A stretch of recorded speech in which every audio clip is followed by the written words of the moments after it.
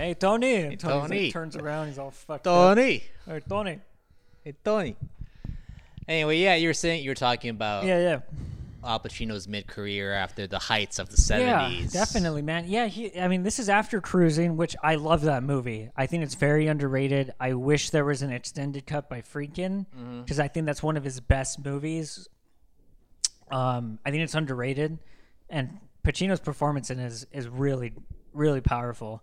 But yeah, this is the backside, man, and like it hit at the right time, I think, for him. Well, I think he still had some good performances left until the 90s at least. Oh, of Like course. Son No, of a yeah, Woman even like Heat, in '95. Right, The Insider. The Insider. Yeah. There you have those like Pacino movies of the 90s where you're just like, and even Carlito's Way. Yeah, De Palma's definitely. Carlito's Way is such a moving film, man. But yeah, like I believe his performance in Scarface.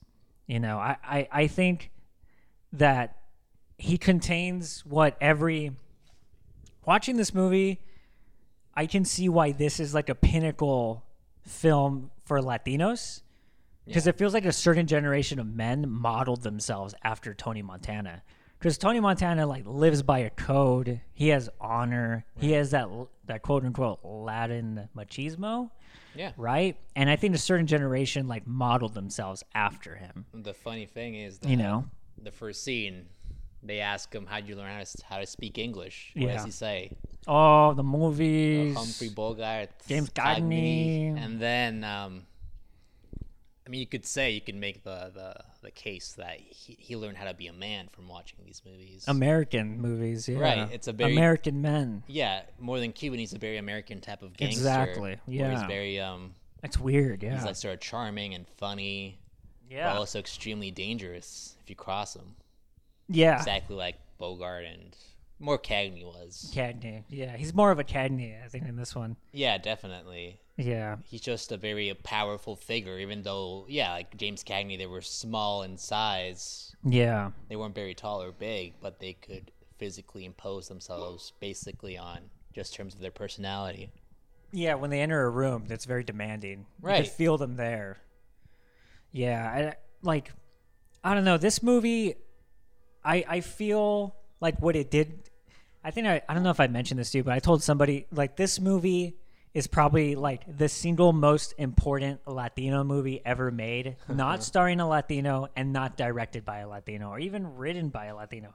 But it's important. Like, this is like, what's that meme? This, the starter kit. Like, this is like, I don't know. I feel like this movie has affected the Latino community in so many ways that it's really hard to like explain it to like anybody outside the Latino community. I don't know, but yeah, and same thing with the hip hop culture. This movie is Definitely. like everything, man. Like, it feels like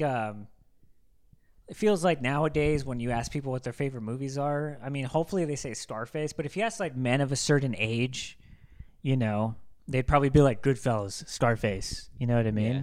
That's more of I feel like never mind.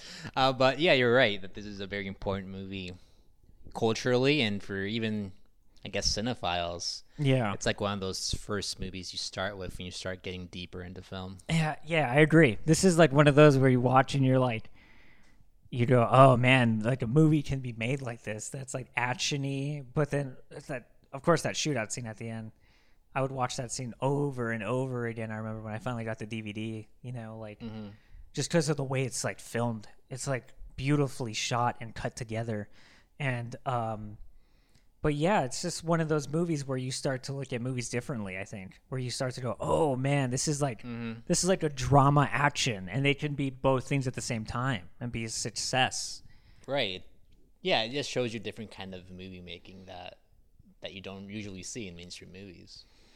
No. It's funny, like the things like we just were talking about, we usually watch these kind of movies on TV. Like I remember watching Fargo, Reservoir Dogs, Boogie Nights, Y Tu Mamá También. Yeah. As a like 12 and 13 years old. Yeah, how weird. My head exploding. Yeah. Because those movies are so different. And I get to saw those movies because they were, for some reason, airing uncensored at 6 o'clock on a weeknight. Wow. And Evil Dead, too. completely uncensored on a Saturday on AMC. Yeah, I was remember freaked that. out. I remember that. It's because like you don't see movies like you didn't think movies like that were possible, but it turns out they are. No, yeah. It's weird. It's like a switch goes off in your head. Yeah, And you're like, whoa. and you're like, yeah, well, where can I get more of this? Turns into an addiction in some way for some people. Yeah, it leads one thing leads to another. It's strange, but like, no, it's funny you bring that up. Watching those type of movies on cable, and like coming across them, I almost feel like that's a better way to encounter movies than rather just flipping through like Amazon or Netflix, Right. where you just turn it on the TV and you go like, oh, what's this? You know what I mean? And next thing you know, you're obsessed with Quentin Tarantino or something. Right. Like, I mean, the first time you watch it's like halfway through. Yeah. You're like, oh. Yeah, you're like, how did we get here? You're Yeah. like, yeah, like for Scarface, for me, it's just, this movie means like a lot to just, I don't know. It's about a Cuban guy, right? It's about a Cuban refugee. But I mean, like, it just speaks volume to like Mexicans. Like, the Mexicans and the Hispanics I grew up with, like, we would just quote this movie like crazy. Right. You know what I mean? It's really about, for any immigrant, it's about the American dream. Exactly. Right? And it's such a strange like immigrant story, I feel like, because it's at a time where it's like Reagan, right? He's in office. Well, I remember right? In the first scene, you see a picture of Jimmy Carter. Carter, right? Yeah. Since 1980 to like 1982, maybe. Yeah, right. Time frame. Yeah, that's true. Yeah. So like. So it's a bit of both. Right. Yeah, and it feels like the country at that time, from what I understood, was coming out of like, it's post-Vietnam, it's post-disco era. The country's kind of economically in a slump, and Reagan's on the way. And what better movie to like embody the 80s of Reaganism than like the story of excess, like Scarface, which is a capitalistic movie. It's just like, this movie is like America in a time capsule. I don't know how to describe it. And the fact that it's an immigrant story, which like I know the Reagan party was like coming down hard on immigration, at that time. And we were having like another wave of like this strange conservatism like run through the country. The fact that like a Cuban rises from the slums, right, comes over here on a quote unquote banana boat, and he becomes a drug lord all of a sudden. It's just kind of spooky, man, how this movie like kind of like influenced culture.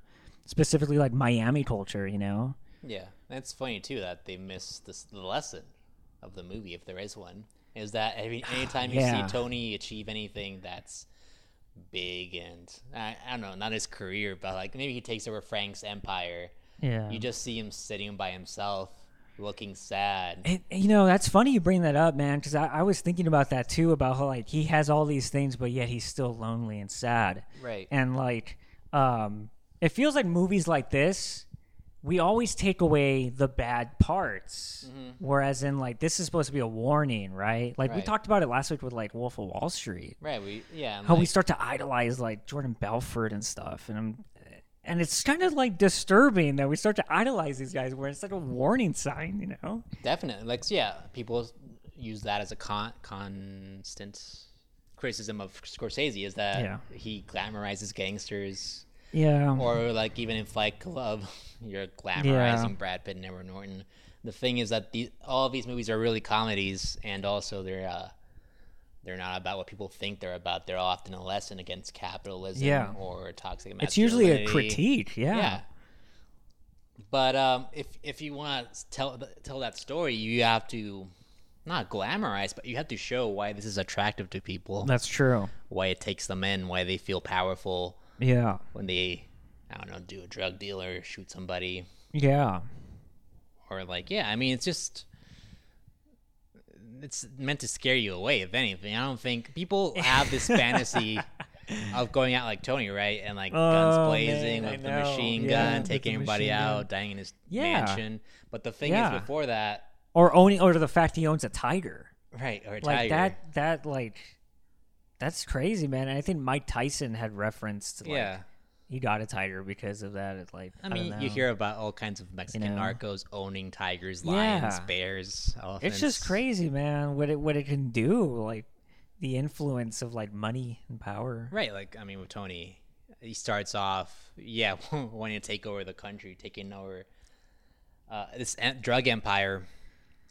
But as soon as he does, he starts getting into drugs. He starts losing the smarts that got him there in the first place. Yeah, And, never get high on your own supply. Right, it's what Elvira says, and Yeah. he loses what got him there in the first place, so he can't maintain it. He winds up killing his best friend, watching his sister die, losing everything because Yeah. he loses control of what got him there in the first place. No, yeah, of course. Like, it's just weird how we just look at these movies and, yeah, they become this staple in culture and we start to idolize them. And, like, you know, I think of, like, something like Menace to Society or, like, Boys in the Hood. Mm-hmm. Or like Blood In, Blood Out, man. Like, how many Mexicans I know, like, who love Blood In, Blood Out. And it's just like, we're supposed to learn something from it, not become those characters, you know? Yeah. But in some weird way, we just embody the negatives sometimes of them, you know? I mean, yeah, you could make the argument that just filmmaking or any visual... The influence, Yeah, it's just too powerful. It just takes you in. It just... I mean, you could extend this argument out to, like, romantic comedies and people having this idealized... expectations of love and stuff. Right, yeah, relationships. Oof, it's deadly, man. I know. I mean, like, at the same time, we're not taught how we should critique these sorts of work because we're just sort of... At the same time, movies are treated as like sort of like lightweight entertainment. I know. It doesn't really matter, but it turns out it gets deep into our brains. It feels like the influence of movies now has kind of dwindled because Yeah. of like the internet and what's the evolution of the internet. But like back then, like when Scarface came out, like and this movie was like rated X, right? It was like, At first, they had to make cuts. Yeah, it was get like into rated theaters. X because of the chainsaw scene Yeah. and like. And the constant violence and drug use and the use of the F word, and it's just like nobody had really seen a movie like this, you Yeah, know. I From what mean- I've heard from like people who saw it in the theaters, you know. Right. I mean, like before this, like 10 years before this got made, there was like Texas Chainsaw Massacre, but these are small Yeah. movies It's a low budget. in It's like different, in like a genre like horror that gets put in like this. It's like a little campy box. side, yeah. Yeah, and like when something big and mainstream with a big star like Al Pacino Yeah. gets made, Brian De Palma, who was successful, Yeah. like his last movie before this, Blowout, Yeah, Blowout. didn't make any money. Yeah. Travolta, yeah. Yeah, and it's too bad. It's a great movie, but It is, anyway, he wanted to make a big commercial picture. That's what he said. Mm-hmm. So it's like, what's more commercial than like Al Pacino in a gangster movie? Yeah. And so this kind of movie got a lot of attention you wouldn't otherwise get, making something this violent and outlandish. Yeah. And I guess you could use the word bolder. Yeah. That, I mean, yeah, what you just said about outlandish and the violence and like, it's such a big mainstream movie, but also like the political side of it too. Just the way the film opens up with that little like prologue. Yeah, a You little know? epigraph is just Yeah. And it's like Castro saying like, we're going to get rid of whoever does not want to stay here, you know, leading to the mass exodus, you know, of Cuba. I was reading a little bit about the Cuban response. to Okay, this what was movie. that like? Well, from what I read, it's like most, like Cuban rights, Cuban cultural groups were very offended, and they didn't want this movie to be released. And there was I protests. can see why. Yeah. A lot of protests, a lot of petitions were passed around. Yeah. And there even is, I don't know if you watch until the end of the credits, but there's like a little note at the end that says this movie only represents a small subset of That's right. Now I criminals remember. Yeah. and does not mean to represent the entirety of That's the right. Cuban community. Yeah. And they were forced to put that at the end Yeah. just because there was such an outcry to, Yeah. what this movie was about. But the thing is that, in my opinion at least, is that this movie is so, like we've been saying, so out there, so big, so cartoon-like. It can't even really be taken as a realistic portrayal of Cuban immigrants. It's just something that's more symbolic, and like I said before, Brechtian, that's meant to use Tony and drug dealing as It's like a catalyst kind of. as more of an exploration of the American dream and the way What it's the lengths we'll go to and what we actually see as the American Yeah. dream, which is money, power, and yeah. women. No, yeah. I mean, it's just strange, man, because it feels like, this movie means so much to the Latino community, Yeah, and like, it just, man, the impact of this movie that it's had on Latinos, it's just like, we kind of take it for granted now, and it's very tough to make a movie about a certain group of people, especially nowadays. It feels like you gotta have like sort of like everything, set to a certain criteria. It's got to be like, you know, I was thinking like, can this movie be made now? And I'm like, there's no way this movie can be made. You know what I mean? Yeah, for a lot of reasons. Also, because there's no one like Al Pacino around. We have a lot of chiseled jaws and six packs. Yeah, but no one who can take on a character like Tony And I Montana. just don't think people would allow a white Italian guy nowadays to play a Cuban. You know, I just don't think it would fly now. You know, probably, but yeah, that would be the lesser issue. I think it's more about like these kinds of movies aren't really popular now. No, because I think they faded out.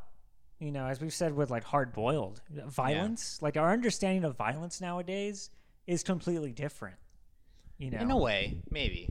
Like nowadays, like I don't like that chainsaw scene. Okay, let's take for example the chainsaw scene in the hotel when Tony's sent to go get the drugs. Right? This was a big deal back then. Kurt Vonnegut walked out. Yeah, at the premiere. No, yeah, I know somebody that saw this in the movie theater, and they were like 13 or 14. And they were saying like how powerful that scene was, and how violent it was, and how they never seen anything like that on the big screen. I think that scene is so well shot. Oh, dude, I was about to bring that up. Just like the way it's cut together and the way De Palma films it, the close up of Angel, right, that character, and you just see the chainsaw going, like his eyes getting bloody. Yeah, and then Tony's looking away, and he has the chain link around his is it a chain link? What is that? It's like a chain. They're strangling with a chain. And he has that around his neck, and he can't even watch. He has to turn away. Yeah. But he's behind the shower curtain. Right. And they intercut that with Manny trying to pick up a white girl on the street. The thing I love that De Palma does in that scene is that he zooms into the blinds. He zooms out, and then the crane down to the car. It's beautiful, man. That's one of my favorite shots. Back up to the window. It zooms in. And then Tony's being tied up in Alan's cistern. Yeah, and then Chi-Chi's finally like, "Hey, Manny, man, let's go check on him, man." Yeah. They've been gone a long time. We should probably go check on them. Yeah. And Manny and then the dude who's cutting him up, I forgot his character's name. The dude with the chainsaw. He's like, "Now the leg, huh?" Yeah. It's a real sadism. It's a real casualness to the violence. It's just like, watching that scene is like. It's so I don't know. It's gut wrenching, and then it turns into this like mass shootout. And it's just like the funny thing that tips people off if they haven't noticed to that point is that it's a big, not meant to be taken realistically movie. Is that Tony chases the guy downstairs, and he shoots him in front of all these like 24 senior citizens. That's what I was about to say. All these old white people just enjoying their day, like drinking. Martinis and the way he shoots him too. The way he shoots him, like he just pulls out the pistol and he goes, "Hey, and then he just shoots him in the head. Right. You know, and then that's it. And and then just get out of there. And like they never get caught. There's like I know. How many witnesses? And because the movie's not about that. It doesn't matter. I was thinking like nowadays, like cell phone cameras would be out and all this stuff. You know. Yeah, but even if it took place today, I don't think he would get caught as a character because it's not that kind of movie. No. Where he's gonna like get hunted down by the police. Yeah, and I agree. Yeah, I mean, there's just so De Palma does. I guess it's not restrained even by his standards. It's just very. I was surprised now rewatching this movie for like the fourth time or something that he's just sort of very classical in his movements. A lot of cranes. It's like a melodrama. It's weird definitely. The way he shoots it. Yeah, and the colors he chooses. It's that sort of 80s bright, poppy, neon colors. Yeah, it is. And it's like Smooth Talk. Yeah, sort of like Smooth Talk. They're probably influenced by this movie. But he just does. He uses like a lot of long lenses. Yeah, a lot of zoom ins. A lot of slow dolly shots. It's a very grainy movie too. When you look at definitely grainy. I want to talk about that. John Alonzo, killing it, man. Yeah, behind the camera. Mexican American cinematographer. Yeah. Before this, had done Chinatown. Yeah. A bunch of other great 70s movies. Yeah, reminded me of Chinatown a lot. Yeah, but this is a lot dirtier looking, grimy, maybe. Oh yeah, it looks nasty. And the grain you mentioned, I love the grain because you don't see anything like that anymore anywhere. No, it's super grainy. Yeah. Even the club scenes when they're inside, like it's like beautiful and poppy and like everything's well staged, but I just noticed the grain. I was like, man, there's so much grain in this. And it's I think I saw it on Netflix, so I think it wasn't as much grain as I remember it seeing with, but Yeah. maybe it got cleaned up a bit, but still it's pretty Maybe. grainy. And I just love that look because it looks textural. It looks like you can It does. touch it You can, yeah. and feel it. And There's a not, definite feel, yeah. I've like complained before about how digital just looks so clean and Yeah. lightweight now that it doesn't feel like anything. It's convenient, but at the same time, you do lose something. Yeah, You I mean, lose something. you can do great stuff with digital cameras, as Yeah. in Zodiac, Oh yeah, Lady Bird.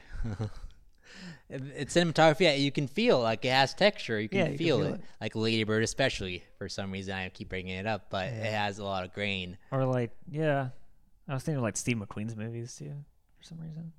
Yeah, there's a lot of filmmakers that can do great stuff with digital, and it doesn't always have to be that clean. Yeah.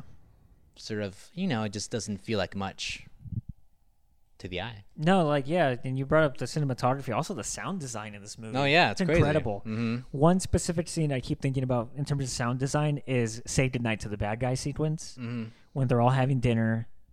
Tony is coked out of his mind, probably on a Quaalude.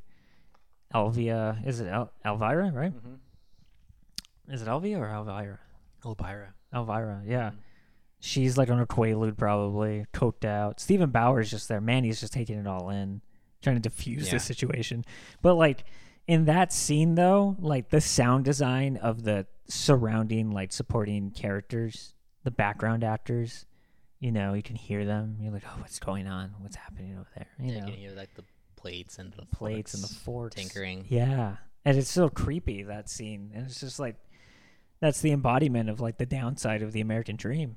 Right? You're sitting there and you're like, and he even says it. He's like, is this it? Yeah, Is you just eat and do drugs and drink. Yeah. Then you get old and fat. What do you have then? You go, what is this, man? Is Then this what what it's all else? is this what it's all it's for, man? You know that? Yeah, that's part of it too. That leads to his downfall. It's just like he got everything he wanted. Yeah. It's not anything. It doesn't No, feel the like anything. realization of the American dream. It's just you gotta have a plan, you gotta have expectations too, I guess, right? Right. And he's also looking at a heavy jail sentence too at that point. Yeah, it's Things like, working against him. yeah. And that scene when he gets caught with the dollar bills by those undercovers, he says, all I'm doing is washing money, man. This is what the country was founded on. Why am I going to jail? And he says later, what's capitalism is getting fucked or something like that. And that's what it Yeah. is. You're just fucking over other people. Yeah.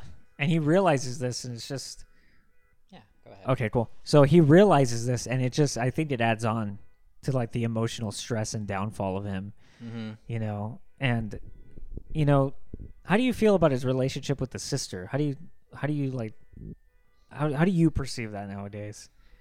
Well, yeah, De Palma, being the perv he is, I don't know if it was him or Oliver Stone that added that subtext to his Okay. relationship with his sister, but it makes sense within the cultural way of a brother and sister relating to each Yeah. other. Or like we saw last week in Seven Beauties, Yeah. there has to be like this sort of protection, sort of this. I was sort of, about to like, say that, yeah. not even like brotherly, but like more like a fatherly guarding of virginity, like Yeah, some it's sort of weird, thing in the yeah. Middle Ages. It's really profound in the Latin antiquated, community too. Yeah. That's something that's like still there, I feel. that you have to like feel like you have to like protect your sister from men. Yeah. And it really causes the rift between him and Manny and him and Gina. Yeah. The first time in the club where he follows Gina into the bathroom I with this know. guy. And I love the turns way into that this scene is shot too. whole thing, yeah. I mean that scene between, Tony and Gina when he catches her in the bathroom and like everybody's cleared out except Manny and he's watching it. That feels like an actor's workshop or something Yeah. between them. The way that it feels, like it doesn't feel like a scene. It feels like you're in there with them. Especially the way he just like he grabs her by the hair and then he slaps her in the end. It just felt so real, Mm-hmm. Yeah, it's just like you said, it's melodrama. It's very much Yeah.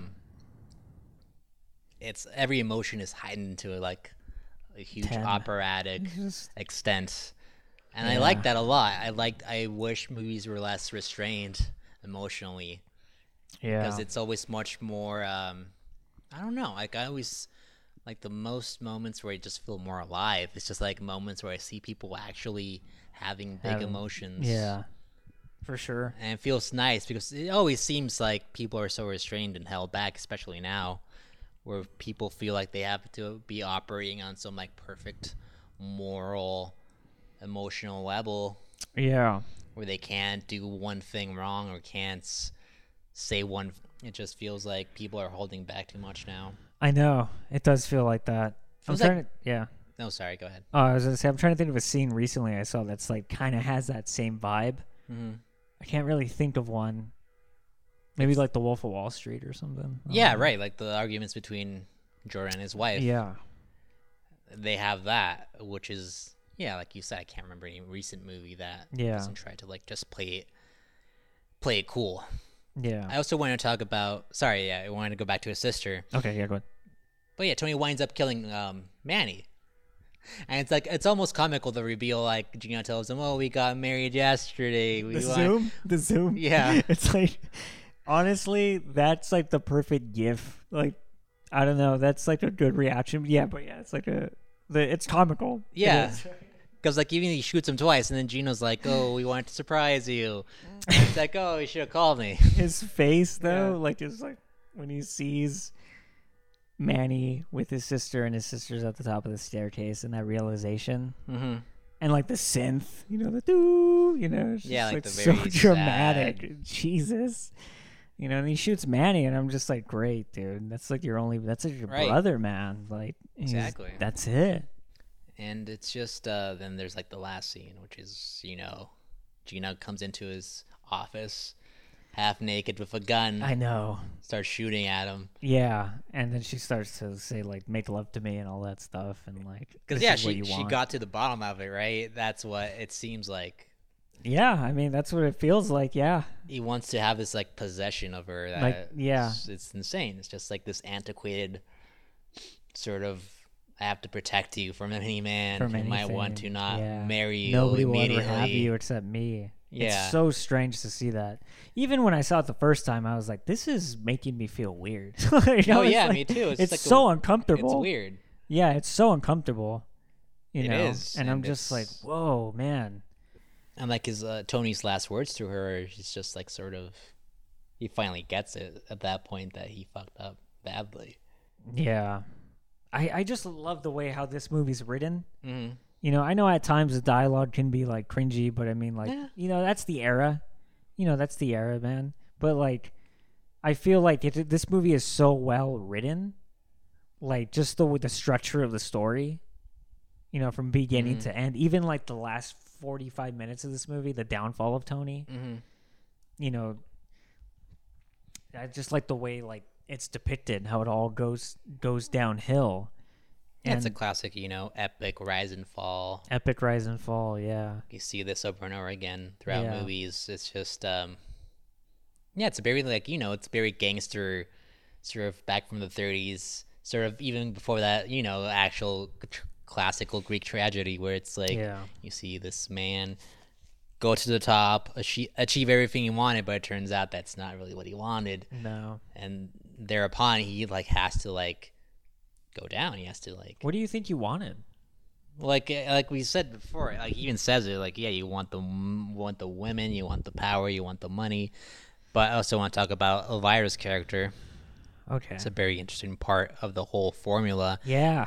Is that it's funny that he tries to like spend the whole first half of the movie trying to seduce her. He does. She doesn't want anything to do with him. No. What did she say? The help. Calls him the help. Yeah, it's like if you were the last man, you're the we last were on a deserted man. Island. She's like, I'm not gonna. I would still not fuck you. I'm not gonna fuck some guy that just came off a banana boat. Yeah. She has like all of these like little like not even little but like the racism towards Tony and like Cubans and Latinos in this movie is so heavy-handed. Yeah, it's insane. Like you have people saying like Spix, banana boat, the help, just like things where I hear it nowadays and I'm like, Jesus Christ. Yeah, like, but I don't think it's heavy-handed though, because if it's common still now, that's true. Must have been really common back then. That's what I was about to say. Yeah, from what I've heard, like just from family and like just like the racism that Latinos would experience back then was so much more definitely like crude, it and was open. Yeah, it's much more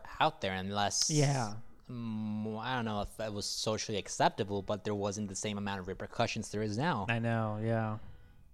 And interesting thing with her is that the first time we're introduced to her, she's like in this long dress, Yeah. looks expensive, and she gets in like this elevator that's. She goes down. And she's like a doll, right? She is like a doll. Yeah. In like this little And box. then Tony's eyes. Yeah, and you see him watching her in the soundtrack. Yeah. Got Giorgio going with the synth.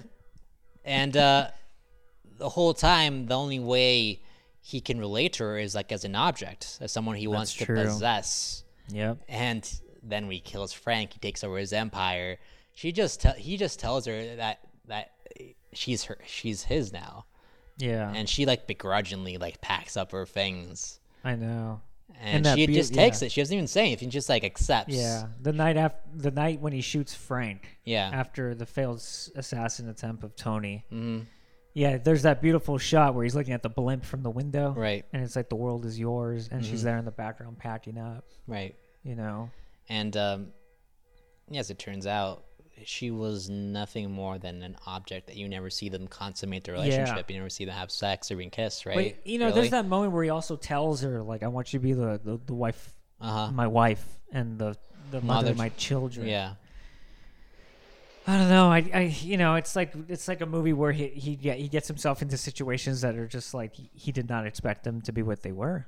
You know what I mean? Yeah, like he has this fantasy of what it's gonna be like. Fantasy, the American dream. And so he's like, if I get this, the white wife, right, the white blonde, the emblematic American, woman, then that'll be one more puzzle piece I can fill in. Yeah. But turns out she doesn't like him. He doesn't really like her. They don't fit together. They don't fit together. She's just it's this bizarre. idea of what he should have. It's very bizarre, that relationship. I don't know. Michelle Pfeiffer's amazing in this movie, though. Yeah, it's like her first big role. Right, yeah. And 8 years before Batman returned, so. From what I read, Brian De Palma was really interested in the way she was costumed. Oh, okay. And her hairstyle and makeup, that he was almost obsessed with the idea. She tells the story about her having a bruise on one leg, and he sent her back to makeup to cover up the bruise. Oh, really? He just wanted her to be like this perfect ideal idea, this symbol, really, an object. Yeah. Because we don't really get to know anything about her. But that's the thing for Tony. Yeah, you just know, like, she's never more Hancock. Right. She's never more than an object, something he has to obtain and keep. And I was just thinking about, like, her last name's Hancock, and like Tony can't even say Hancock. He's like, what? Hancock? You know what I mean? Baltimore. Yeah. Where's Baltimore? So yeah, he doesn't know what he's getting himself into, and it's just like, the expectations of when an immigrant comes to this country, it's like, this is what I want. This is what Americans. Because again, I think it's the idea of him watching movies. I was about to say that, yeah. And De Palma, obviously, big fan of Hitchcock, to say the least. Yeah. The classic Grace Kelly blonde woman. Yeah, definitely. Yeah. Sort of like a femme fatale, not really though in this case. Yeah. But just sort of this symbol of what a man has to be considered American and a success. That's true. At the time, I mean, like, that was the epitome of beauty. Someone like Michelle Pfeiffer, where it's like slender, stylish, beautiful skin, light eyes, And yeah, you brought up Hitchcock. Funny you bring that up. How about the UN scene, huh? When they have to tail that guy. That's like a pure Hitchcock moment right there. Definitely. There's a lot of that in this movie. Obviously, it's De Palma, but that scene reveals Tony's reluctance, refusal to kill anyone who's innocent, anyone who's not really in the game. Yeah, it's the code. Yeah, the code. It's by the code, the honor. And no kids. Yeah, you don't see that anymore, obviously. No. Drug cartels will kill anybody. Anybody. It doesn't matter who. Yeah. But yeah, it was like this last, again, I think it comes from the old classic Hollywood style of movie making, where the gangsters had a code of what they wouldn't do. Code of honor, something. It's kind of like the opposite of Sicario. Remember when the drug lord boss tells Benicio del Toro it's just business? Right. And that's what Sosa tells Tony after he tell me he didn't do the hit, that this is what it is. It doesn't matter. Yeah. That the kids and wife were there. He had a job to get done, and it should have gotten done anyway. But Tony refuses. Tony was like, "No way, no kids, man." Yeah. Ends up shooting him. Man, what's that actor's name that he Mark Margolis. There you go. Before Breaking Bad and Ace Ventura. His accent's better in this one than Breaking Bad. I love him in Ace Ventura though. I don't remember. Sorry. He plays the landlord. He plays Ace Ventura's landlord. I'm sorry, but okay. Yeah, he does. But anyway. And no, yeah, I mean, I would say another thing about this movie, the soundtrack. Yeah. Giorgio killing it on the synth. Giorgio. How about that, huh? Especially the opening. It's like a funeral dirge, sort of like a funeral song, and you're like leading them, like you're right. like it's what foreshadowing for what's gonna happen. Yeah, this such an and, epic soundtrack. Boogie Nights starts with a circus theme, sort of like a Fellini movie almost. And it's just sort of this like not subconscious. You're just hinting at the idea that this isn't the kind of movie you're expecting when you saw the trailer. No, yeah, I mean, that's just the opening sounds of this movie. You know, you have the opening track by Giorgio, and then you have the dialogue. You have the epigraph, which is like of 125,000 Cubans that came over, 25,000 had criminal records, which is like, it's a bit much. Yeah, maybe it's like jaywalked or something, and then they got a criminal record. It's not that simple, but I know what you're saying. It felt like this was the beginning of Seven Beauties as well. Yeah, they had the same thing. Like the same like historical archival footage. Yeah, where you're like setting up the history. This is kind of like the opposite, though. That you actually kind of take. It's unlike Seven Beauties, where it's like this weird, ironic, comical take. With this one, you're glued to the screen. You're like, what's going on here? Like, how did I not know about this mass exodus of Cuba? I remember in high school, I used to know like this kid who actually grew up in Cuba. Yeah. And he came over like when he was 8 or 9 or something, and he was just talking about how like he would get mad at other kids when he would tell them like he would say, "I'm Cuban," and then like some kids would be like, "Oh, like Tony Montana," and he would get irritated. He would be like, not every Cuban is Scarface, that's gonna happen with any, like people would call me Harry Potter. Harry Potter, because I had glasses and I was white. Oh no! And that's not the same comparison. I'm just that's to be funny. But anyway, I can imagine how annoying it is to be Cuban. And have the first thing associated with you to be Al Pacino. And it's just one of those things where this movie, like the like impact of culture and everything, and like the riffs, it created the ripples. I should say it created. And let's get to the shootout scene, because I think that's one of the like most beautiful, like put together action scenes I've seen. And like, just like the choices by De Palma, the single shot of Tony going like, "Say hello to my little friend," like that, and just like the intercuts of the dudes running up, you know what I mean, taking shots, and like the explosions, and just the style of the gun.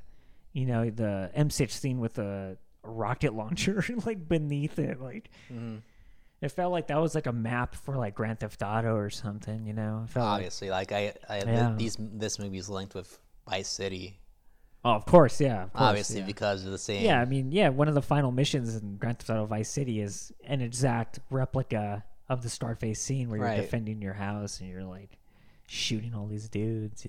Right. I don't think I would like that game as much if it wasn't so like linked with Scarface. I know, yeah. But I mean, I think this year, I've just grown to love De Palma. Before I loved a few of his movies. Me too. Yeah. And now I just sort of really appreciate what he does with the camera. It's funny because I would not have noticed any of what you were saying like a year ago, and then you brought it up to me like a Body Double, even in Scarface as well, like where I noticed all these little things. Yeah. And I'm just like, man, De Palma's like underappreciated, dude. Definitely. Like, it's too bad. So, his kind of movies aren't made anywhere now. I know. It's sad. It's kind of weird. It's I don't know. I just chalked it up to like different time, different place, man. Those guys had those influences of like Hitchcock, Cirque, you know, like Samuel Fuller, just like all these like variety of influences. Whereas now, like we're looking up towards like, I don't know, like younger filmmakers. I assume like our generation, we're looking up to like maybe like Tarantino. You know, maybe we're looking up to somebody like I can't even think of any other film director for some reason, but like hopefully we're still looking up to those classic ones. I mean, it's hopefully, yeah. I mean, it seems like a lot of filmmakers our age, we're not that old. No, we're not. So like most of the filmmakers in our generation haven't made movies yet. They're just it's true, man. Thinking about it. Yeah. But I feel like it would be like Paul Thomas Anderson. PTA, yeah, for sure. You said Tarantino. Maybe like a second wave of Tarantino imitators. I thought of, you know, I brought up Tarantino because I always hear people bring up Tarantino, like our generation, like how they think. And this is not to say in a negative way or anything, but I always hear like people's favorite movies are like Pulp Fiction, and I'm just like, Pulp Fiction's good, man, but it just feels like there's other ones I would choose over it. Yeah, I mean, you know, just like put Jackie Brown in there, which I think is like. I think Jackie Brown's one of his like most underappreciated movies. Yeah, it's like one of his best. It's like top 3. It's De Niro, dude, and Bridget Fonda. It's just De Niro, beautiful. Samuel Jackson, just like yeah. Anyway, we're straying from the point. Yeah, hopefully, I mean, at least with us, if we ever get to make anything, it'll be somewhat influenced by De Palma, just in terms of the camera movement that is so graceful and doesn't like pull you out of the movie. It's just, it doesn't. He knows how to guide your eye in a way that's he does. Yeah, that's why I brought up the shootout scene. Unintrusive. Yeah, it feels like that thing is so put together, like perfectly editing wise. There's no like huge amount of jump cuts. There's no like quick cutting. Like I think if they were done nowadays, it would be like so fast. It'd be a mess. You would notice. Yeah, you'd be like, "What the hell's going on here?" It would be a blur, and you would get bored. You would just disengage. And with De Palma does it again, like with Hard Boiled John Woo. He knows how to let you constantly remember where the characters are, what the stakes are. Yeah, and at the same time build suspense as to whether or not the main guy is going to live or not, and not like unintentionally insulting your audience, not guiding the audience by hand. Yeah, that's a big one. I feel like you should just do what you feel and just like go with the flow, and then the audience will come up. Like it feels like now everything has to be spoon fed to an audience. Everything has to be so dumbed down, and I'm just like, just do what you want, man, and then let the audience catch up with you. Maybe, you know.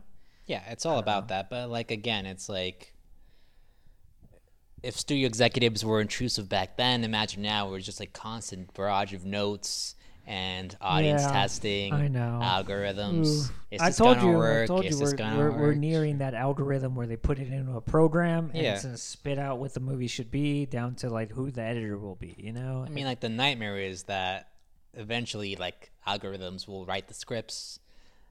The entire movie will be digitally shot with animated actors, but they look real. Anyway, I got off track. No, it's okay. I know what you're saying. I hopefully that De Palma has a resurgence somehow.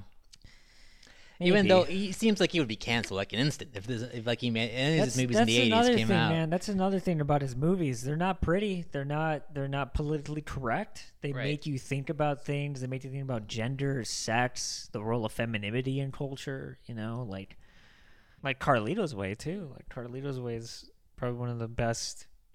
Another great gangster movie. You know, not as impactful as Scarface, but just as intriguing, just as like. If not, that movie has more of a heart, I think. Carlito's Way. It's got more soul in some weird way. No, definitely. Yeah, I was thinking about that also, that his movies tend not to be so emotional in terms of character. They're just sort of detached. Yeah. Mostly in favor of the stylistic elements. For sure. But yeah, Carlito's Way, there's still some sort of emotional catharsis at the end when he dies that you don't really get. Not even Scarface, really. No, you don't. At the end of Scarface, when he dies, you're kind of just like, oh man, they shot him from the back, dude. You know, like, and that's it. After he's screaming like all these bad words, like, you know, horrors and all those terrible. Well, no, he's like not even that. He's just like, I'm still standing. Your bullets can't do anything. I'm still standing. Like, I'm still standing. Yeah, like, you know, the guy gets him from behind. Yeah, but and then they do the freeze frame that he's like laid out, you know. Yeah, and then like it cranes away. Yeah. As all the hitmen start to leave. Yeah. Check on their dead friends. Yeah. And then Giorgio Score comes in. But yeah, you're right that whole sequence and many sequences in his entire body of work are just so perfectly planned. Yeah. And that it seems like I've listened to a podcast. Roger Deakins has a podcast. I don't know if you've heard of it. It's pretty great. He has a lot of good people on there. But he talked about how the Coen brothers know exactly what shots they need, and they don't get anything else. They already have it edited in their heads. Perfect. And a lot of directors will just get everything they can and then decide how to put it together in the editing room.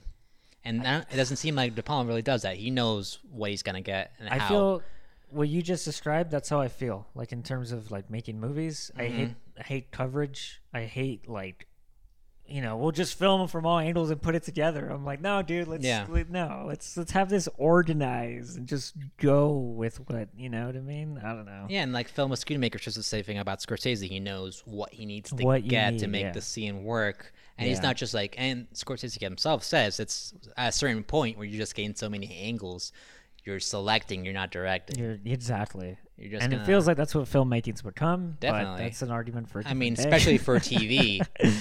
Oh yeah, TV's different. For network TV, where you just TV's get every angle, so the head writer, the showrunner can put it together later. I know. And it seems like a lot of movies are put together that way now, where you just sort of try to cover yourself and not really have any definite plan of how you want the scene to work. Definitely. From terms of editing. Yeah, it's frustrating. But yeah, there's a lot to learn from De Palma, I think. No, there is a ton to learn. Also from like Oliver Stone too. I think his writing, you know, and then him like directing like Salvador, another underappreciated movie I think he has with James Woods from the early 80s. That's another one where I don't know. I think Oliver Stone's another one of those directors where I look at and I'm like, yeah, I mean, the technicality may not be there and he might not be as like on the point as like De Palma, but his stories though are very like intriguing to me. You know, there's something that he taps into. There's something like so American about, kind of like Cameron Crowe, you know. Yeah. There's something so American about them you can't really ignore them. You know. But these are filmmakers that are just What do you think it is? Well, what was in the water back then that's not in there now? I think it's still in there for some people. Yeah. I think it's a sort of identity, a sort of style and voice as filmmakers that even Oliver Stone had. That is just no one else could make that movie. It's a representation of who he is as an artist. Yeah. And I think you still have that today with, I don't know, at least not to be too bro-y, but the Safdie brothers, Paul Thomas Anderson, of course, Claire Denis. She's almost 80 now, but she's still staying true. Sort of, yeah. I mean, as directors get older, they sort of fade away in a way, but she's still making vibrant, powerful work that still speaks to what she has to say about whatever she's making a movie about. There's still directors out there that still like, I mean, it's hard to say that for American filmmaking, for at least for like worldwide. Yeah. There's still those kinds of filmmakers out there. Mm-hmm. I mean, I don't know if I'm just not being generous enough to think of any more American filmmakers. No, it's escaping your mind. My question was what do you think it was for them though that like I've been trying to think about that. Like, what was it about that boomer generation and the one before that just they kind of just like created their own rules? I don't know how to describe it. They like took their influences and they like made things that you can't disregard. It's very strange. What's this confluence of different elements in that? At that point, they were still under the influence of great filmmakers. Yeah. Yeah, the guys that are looking up to are like they're the best. Yeah, they're like, I mean, at least Hitchcock was still making movies into the 70s. And yeah, the money was there, the audiences were there. Yeah. But if the culture and society starts to devolve into trying to please at least the low common denominator, you feel that that's what's happened? It's part of it for sure. It's just that people are not willing to engage with art in the same way, not even filmmaking, but just if you ever see people going to a museum, You just see people walking through galleries, taking selfies occasionally. Oh. You don't really see anyone stand there and look at a painting for longer than 1 minute. I guess so. You just sort of see them cruise by and go, oh, cool, yeah. It's usually old people in museums. Well, I see young people too, and they're not feeling it. They're trying to like think about like where are we gonna go for lunch later. You're silly. I'm not. It's true. The voices. But it's just, Yeah. I don't know, man. I try not to be cynical and bitter, but it's hard with the way people are now.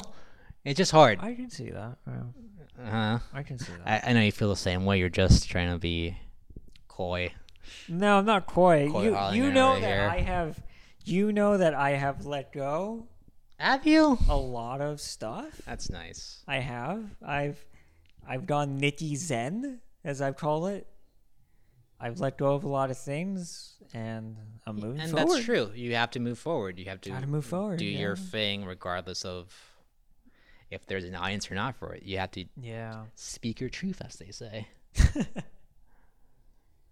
I Exactly. forgot what we were talking about anyway. I'm excited for this next one we're gonna do. Matrix. Oh, Daddy Daycare. I was Daddy Daycare. gonna make a joke. We should do Daddy Daycare. Yeah.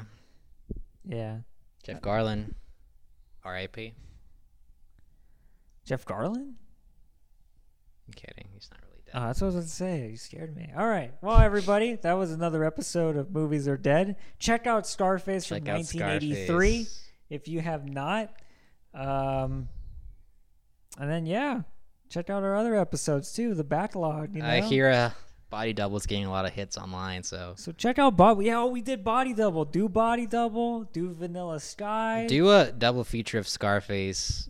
And Body Double. Body That's a Double. good double feat. I thought about doing that last night, but check it out, guys. Yeah, I got a We lot of appreciate options. people looking at our stuff. So, all right, Okay. buddy. I think we wrap this Bye. one up. Have a great afternoon, everybody. Bye bye.